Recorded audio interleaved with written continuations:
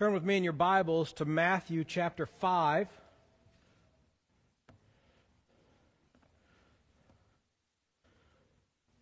Starting next week, we will return back to our series on the book of James. But as this is my first Sunday here at Tunnel Hill this year, I would like to take a moment and look at Matthew chapter 5, and we're going to be starting in verse 38 and reading through to verse 48, which is also the end of the chapter. If you are able, please stand for the reading of God's Word.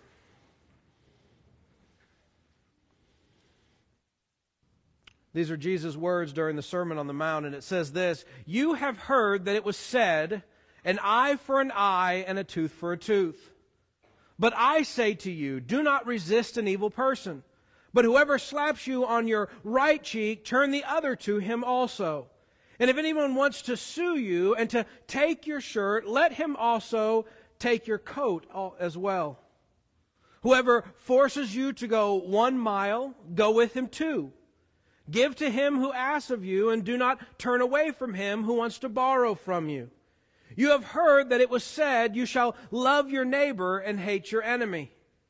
But I say to you, love your enemies and pray for those who persecute you, so that you may be sons of your Father who is in heaven. For he causes the sun to rise on the evil and the good, and he sends rain on the righteous and the unrighteous. For if you love those who love you, what reward do you have? Do not even the tax collectors do the same? And if you greet only your brothers, what more are you doing than others? Do not even the Gentiles do the same? Therefore, you are to be perfect, as your heavenly Father is perfect." Please be seated.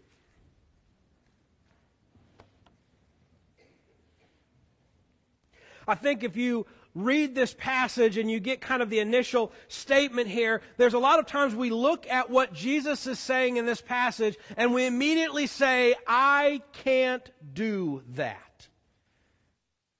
And because it seems like such a tall order, and it seems like something that like, oh, I could never do that. And we do this all the time, but we say it in a lot more churchy ways.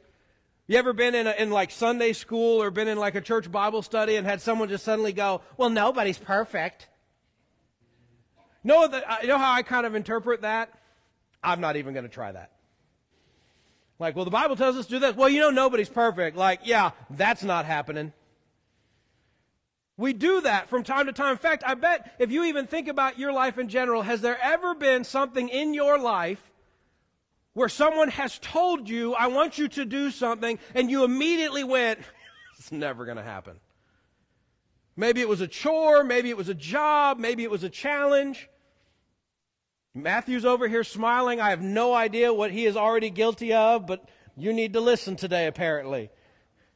We do this all the time where we just immediately write ourselves off and say, well, I'm never going to do that. I'm never going to accomplish that. I'm never going to achieve that. So why even try? Right? We do that. And yet sometimes, though, we don't have any other choice, do we? And sometimes we say, well, I don't think I'm going to succeed. I don't think I'm going to pull this off, but you know what? I'm going to try.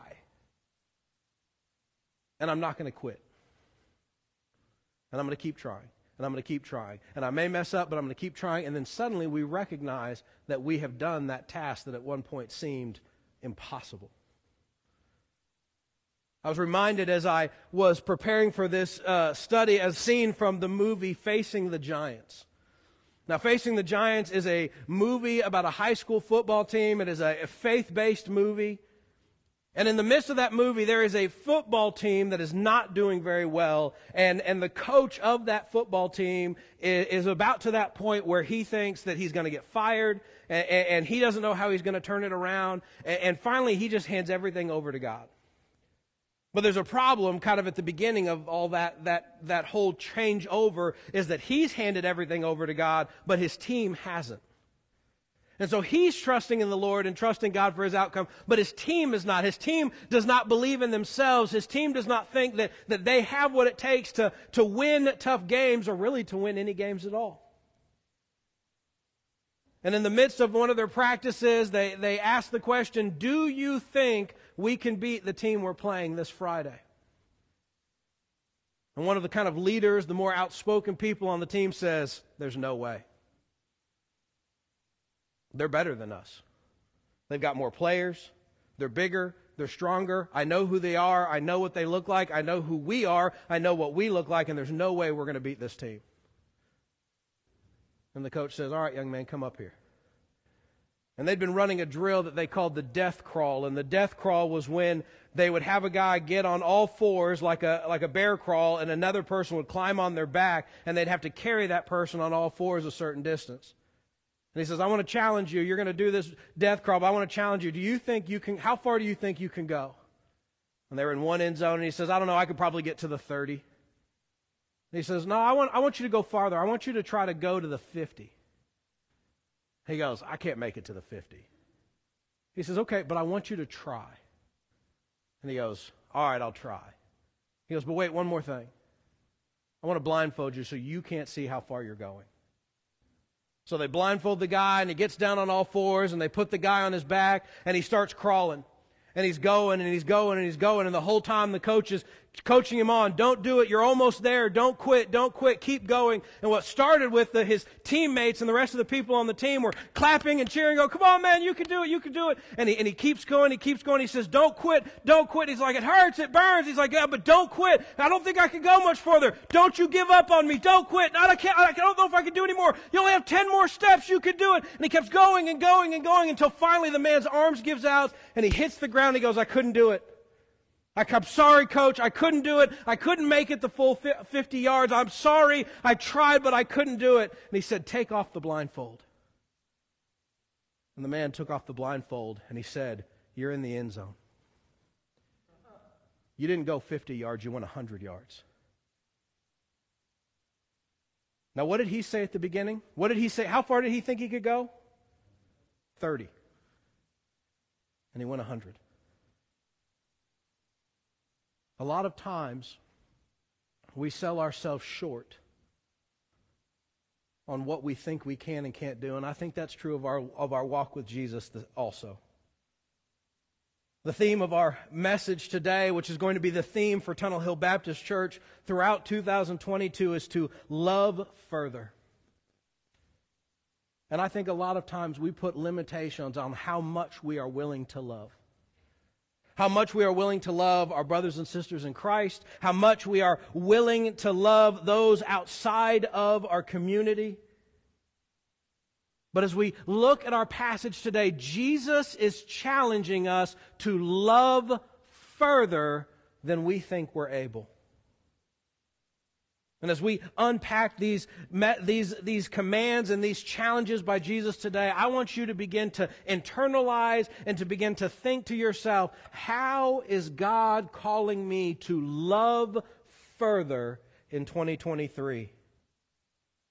There's two main things that I want us to kind of understand from this passage and really apply to our lives. The first of those two things is that we do not love according to the world's standards.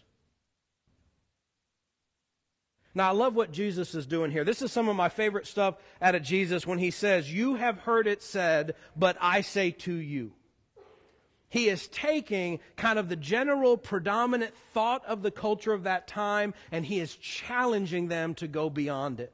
And so it begins with this. First he says, you have heard that it was said, an eye for an eye and a tooth for a tooth. This is in Scripture. This is not like he's pulling this out of nowhere. In fact, there are several places in the Old Testament where we hear this line repeated. I'm going to look at you. I'm going to read to you. I am looking at you, but I'm not. I'm going to look at Deuteronomy 19:21, and this is where we see it. It says, thus you shall not show pity, life for a life, eye for an eye, tooth for a tooth, hand for a hand, foot for a foot. Now, the context of this passage is around fraud. It was around moving boundary markers and basically trying to steal your neighbor's land from him so that you could claim it for yourself. And in the midst of all this, he's saying this is the appropriate punishment for someone committing fraud within the nation of Israel. See, the purpose, again, of this scripture was to ensure that people who were guilty of a crime or sin, as we might say within the nation of Israel and us today, were punished in a fitting manner. Understand that for just a second. The statement, eye for an eye, tooth for a tooth, which we hear today, don't we? You ever seen anybody or heard anybody get mad at someone else and they start saying, I'm sorry, I'm going to think of my kids, my siblings. I want what they did to me, I want to do to them, right? When we think of that, that's not what this passage is about. This passage was about, listen, the punishment needs to fit the crime. If they took something, they need to give it back. If they've done something, they need to have that same punishment. It was about not taking vengeance beyond what was appropriate or necessary. Today, we see this in our own culture in the Eighth Amendment that forbids cruel and unusual punishment. Say what you want, but so much of our governing documents as a nation were brought forth from Christian principles and from biblical principles. However, the people had done something to the passage. And really, it's the exact same thing we do to the passage as well. Instead of it being a safeguard against excessive punishment, it becomes a right to retaliation. So think about this for a second. When they said in Jesus' time and in Jesus' culture at that moment, when they said eye for an eye, what they took that to mean is I have a right to pay that person back. That person did something to me, and I have a right, a duty, and an obligation to do that right back to them. I know for a fact we still do that today, because I direct a camp. And you put about 20 middle school boys in a cabin, and you're going to see this happen. I have one hard, passionate rule at camp. Grace, what's my hard, passionate rule at camp? No pranks. I don't like pranks. If you've ever been to camp with me, you know I don't like pranks. You know why I don't like pranks? Because eye for an eye is never eye for an eye. It's eye for an eye and a nose. And an eye and a nose for an eye and a nose and a part of their hair. An eye for part of their hair, and it always goes too far. I once had a kid bring an electric pen, one of those shock pens, to camp. This is before I was a director. And he thought, I love this kid. He was great. He just thought it was funny. And so during one of the times, so he goes, hey man, do you need to use my pen? And the guy goes, oh yeah, thanks. And the guy goes, ugh. And he's like, is this a shock pen? And he's like, yeah. And he's like, oh, hold on. Hey, you want to use my pen? And next thing I know, I have 4 boys holding down one boy as they're shock penning his back multiple times. That's how I know that eye for an eye and this right to retaliation doesn't work, because we never say, okay, I got you, you got me, we're even. We don't do it. We say, you got me, I'm going to get you and a little bit more. And then that person says, well, you got me a little bit more, so I'm going to get you a little bit more, until it goes way too far. Do you see how we've twisted the Scripture to mean something that it wasn't supposed to mean?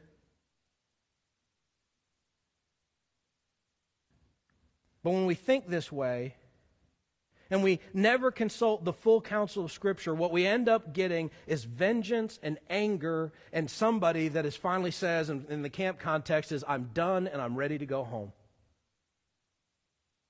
And we see it in the world, and we see it in our hearts, and we see it in our own families.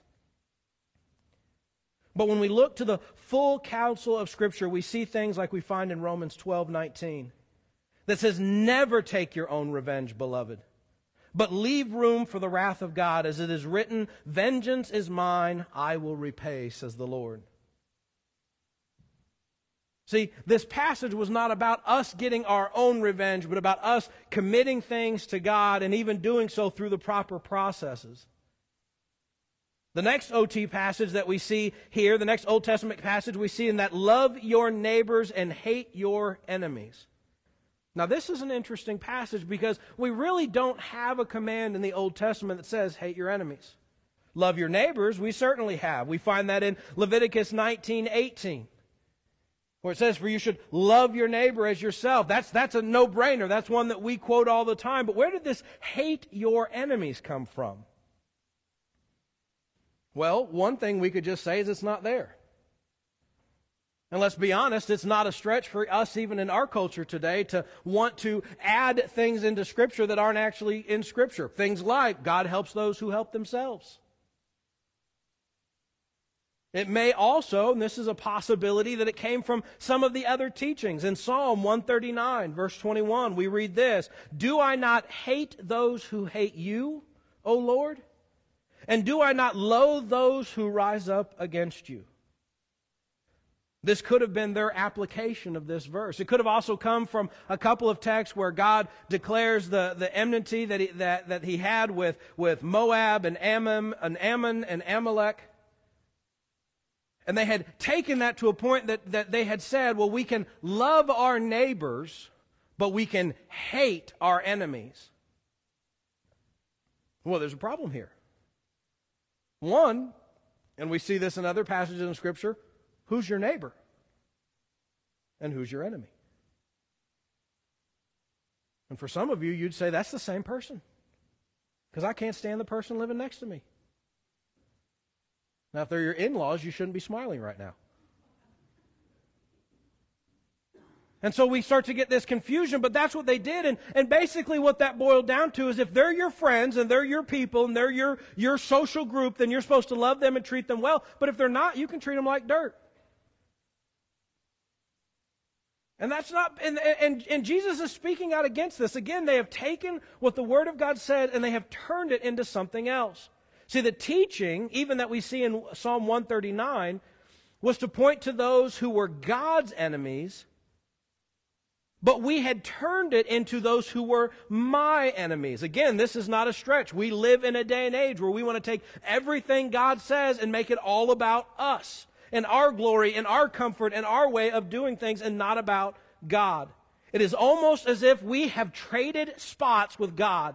That we look at God and say, I don't like this person, God, so you can't like them either. Now think about that for a second. You have probably never said that. You have probably never said, God, I don't like this person, and so I want you to not like them too. You've probably never said that. But you probably have knowingly and willfully refused to share the gospel with them because you didn't really want them to be a part of God's kingdom.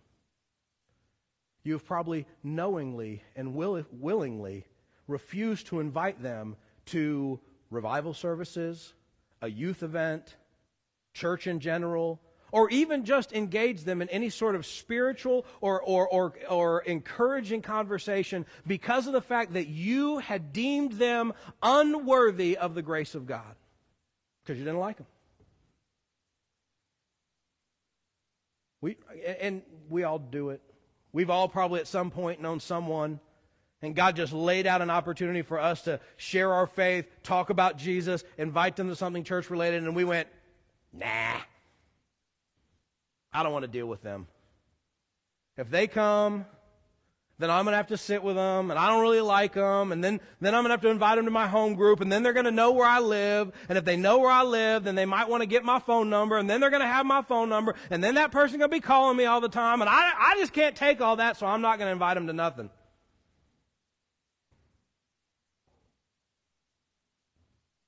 Jesus points out that this behavior, both the hatred, the indifference, even the retaliation that we see at the beginning are fleshly, carnal, and worldly.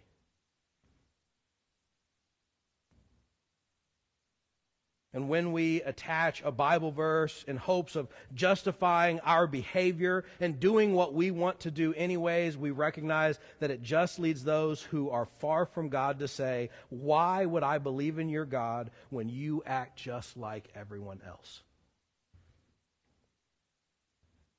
See, something we need to recognize is if we're going to be a church, but we're going to act just like the world and set our priorities just like the world, and we're going to love people just like the world, and we're going to treat people just like the world treats people, guess what? They already have the world. They don't need us. And so Jesus calls us to do something more. In fact, I would say that Jesus calls us to love people further than what the world demands. And we see this in every passage when he says, "But I say to you." If we look at the passage, we begin to recognize what Jesus is calling them to do. A lot of it is wrapped up in that first line that says, "Do not resist an evil person." With that, it means, he says, if they slap you on your right cheek, turn to them the other. If they sue you for your shirt, give them your coat. If they command you and force you to walk 1 mile, give them 2 miles instead. If they ask you for something, to give it to them. Along with all of this, we are called to love our enemies and pray for those who persecute us and treat us poorly. Now, going back to what I said at the beginning, I know that there are some in this room who have already said, "I'm out. And I'm not doing these things, so you better tell me why I don't have to." And that's exactly what the people were doing at that time. I want you to think about that for a second. If you were in a Sunday school class, or you were in one of our home groups, or you're even here right now, and I said, "Listen, when mean people are mean to you, don't fight with them. If they hit you, just turn the other cheek. If they try to take stuff from you, let them have it. If they make you do something, go even beyond that and do more for them than what they demanded of you." The people that hate you, the people that would be your enemies, you need to love them. And the people who treat you poorly, you need to pray for them. Almost everyone in this room, myself included, wants to look at that and say, "What's the loophole here? Please tell me how in the Greek it says this, but it doesn't mean this." Right? Or we just say, "Well, nobody's perfect." We recognize that this is hard. And sometimes when things are hard, especially as we talk about faith, we take hard and immediately jump to impossible. And we take impossible and we lead it to, "I'm not even going to try." But guess what? That's the point. That is the very reason why Jesus is saying this. He doesn't start getting bogged down in all of this scenario versus that scenario, when they do this or when they do that, when they're like this or when they're like that. He says these things and almost everybody there would have been like, "Whoa, that's asking an awful lot, Jesus." And Jesus is not calling us to be a doormat. He is not justifying our abuse by people who would want to physically or mentally abuse us. He is not institutionalizing any oppression of one group over another. But He is telling us to be radically different than what our culture would expect us to do. And I want you to think about that for a second. If you are a follower of Jesus, you have been called to be radically different than the world around you. We were not meant to fit in. But we are called to love further than is expected. First, I want to kind of break this down for you so it might be a little bit more helpful. First, we should love our brothers and sisters in Christ in a way that seeks their ultimate good and not our own. See, that's one of the first things I think we mess up on as the church, is that when we get in the church, we are just as misbehaved as they are in your workplace, or if you're in your clubs or in your school or in your friend groups. And people are like, "Why bother? There's this group over here, and this group over here, and this faction over here, and these people over here, and these people only do this thing, and these people only do that thing, and these people are only doing this thing, and they don't really like each other, and they don't really talk to each other, and they don't really do anything for each other." And heck, we could have that at our other jobs. We need to love each other in a self-sacrificing way so that we are more concerned about building up, helping, and encouraging the other people in the room than ourselves. We need to not complain about music. We need to not complain about times when things start, or who's using what part of the building at what time. We need to stop worrying about making sure that all of our needs are met and start saying, "How can I love the people in my church in such a way that they are built up and they are edified?" Romans 15 says it this way, now, we who are strong ought to bear the weaknesses of those without strength and not just please ourselves. Each of us is to please his neighbor for his good, to his edification. For even Christ did not please himself, but as it is written, the reproaches of those who reproached you fell on me. You may be here today and you have decades of Bible knowledge and Sunday school lessons and life experiences, and you are just sitting on them. And you are not looking to a younger person, a young man or a young woman, someone still growing up and still getting wisdom and saying, hey, how can I invest in this person? You look around and you say, well, back in the day, we used to do this or we used to do that, and no one's doing that anymore. But you don't even remotely think for even a second, well, my legs ain't broke. Young people, because I know that sounds like I'm picking on the older folk. Not that I know what older folk is, because I don't see any older people. Young people, you come in here and go, well, I heard this one church did this kind of ministry and it was geared specifically for me, and how come y'all don't do that? Start it! I heard one of the greatest pieces of advice is from a collegiate minister this last week, and he said, a lot of us are taught to seek community. Which means we go someplace, we go to a church like this, and we want to seek out and find the people that we can kind of engage with, but no one wants to create it. No one wants to create community, to say, hey, I have noticed there is a need for parents. I'm going to apply this to myself. Need for parents who feel like all of their children have gone crazy at the exact same moment. And you know what? I bet you I'm not the only person in church who doesn't look at their children on the daily and go, you're crazy. Some of you are like, that's never stopped, and my kids are all grown up. And I'm going to start a ministry so that those people can come together, can talk, can dive into the Word, can encourage each other, build up each other, love each other, and create a community. That's what loving further is. The world says, I have a need, meet it.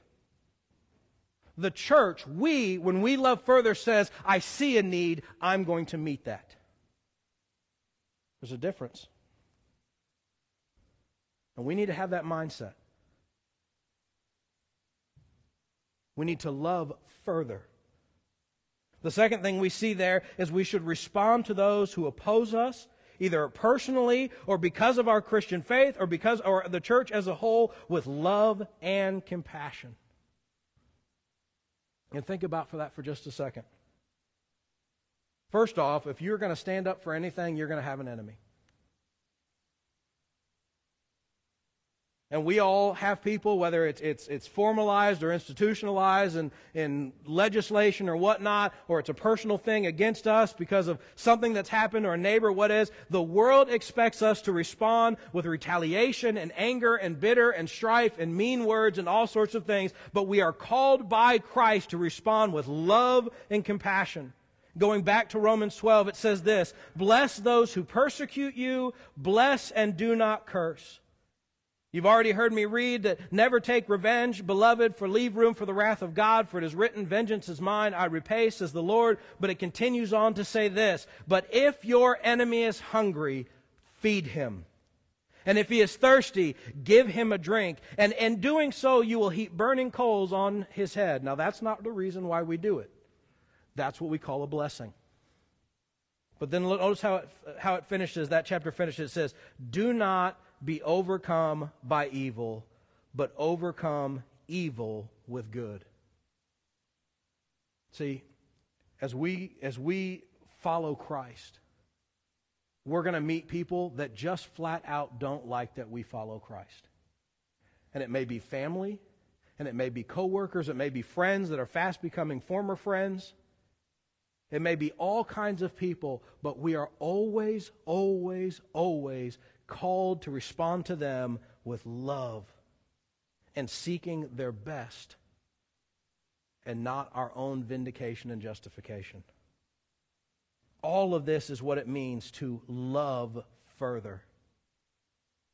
You may be in this room today and you may be thinking to yourself, but I don't feel love towards this person or towards that person, or I don't want to be loving towards this group or that group because I don't know them and I don't understand them, or because they've never done anything like that to me and I don't feel it in my heart. How are you telling me to love people when I don't feel love towards them?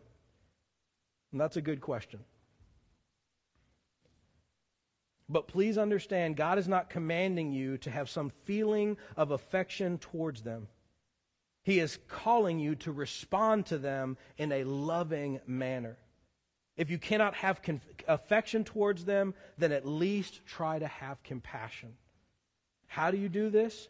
By recognizing that they are much like us, sinners striving to find meaning and purpose and wholeness in a broken world. Do you ever think about that? That person that maybe treats you really bad? Do you ever think that maybe the reason they're acting the way that they're acting is because they don't know what you know, but they want to? That they're trying to get ahead at work, or they're trying to dominate you, or do whatever they're doing, and the reality is behind that is they want their life to mean something. They want to know that while they were on this earth that it mattered. And maybe even that they have some control over their destiny and they're trying to exert that control onto you. And they are desperate. And they are scared. And they don't even know it. Now my hope is if you can see them that way, that maybe your emotion towards them will move from anger and a desire for retaliation to compassion and pity. And to realize that this is not a person that needs to be beaten, but a person that needs to be helped. One of my favorite lines from the Ragamuffin Gospel by Brennan Manning is one that you've probably heard before, and it's that Christianity is just one beggar telling another beggar where the bread is. Jesus' command to us to love further is doing that very thing. We have good news.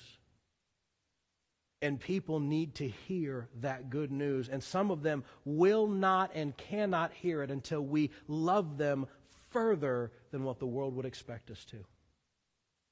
And it is then that we will get their attention, and it is then that they will begin to see that there is just something about this Jesus. And we have no idea what God will do when we start loving people further. I want to leave you with these words. And these are the words of Paul found in Colossians chapter 3.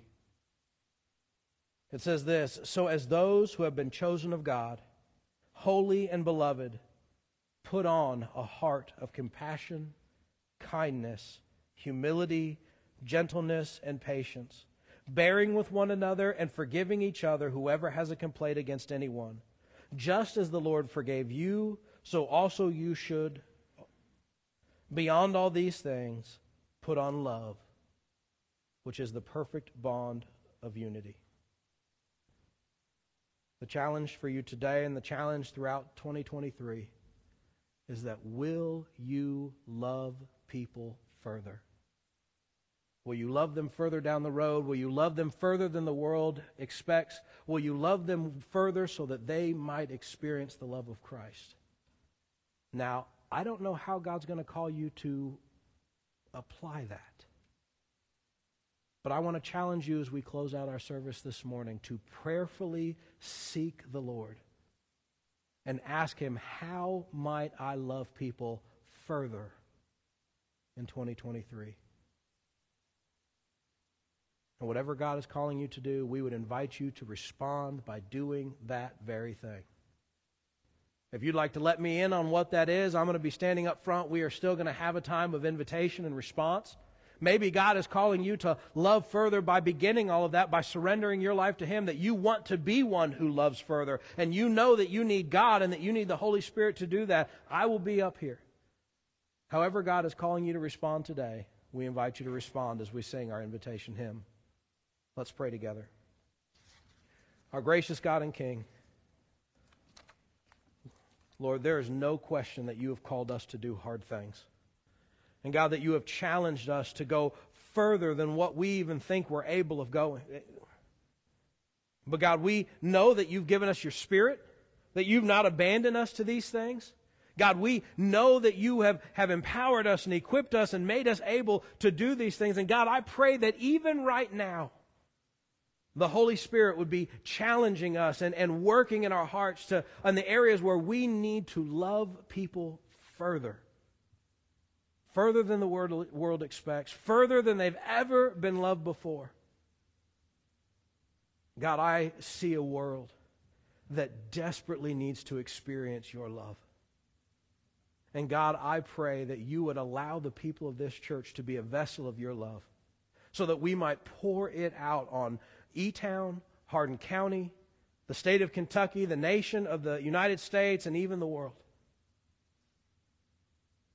God, that people would see your love through the way we love, and in doing so, believe the good news of the gospel. Lord, I know that you can apply this to each and every person in this room in a different way. And God, I pray that you would reveal to us how we might love further for your glory and for your name's sake. And God, we ask these things in Jesus' precious name. Amen.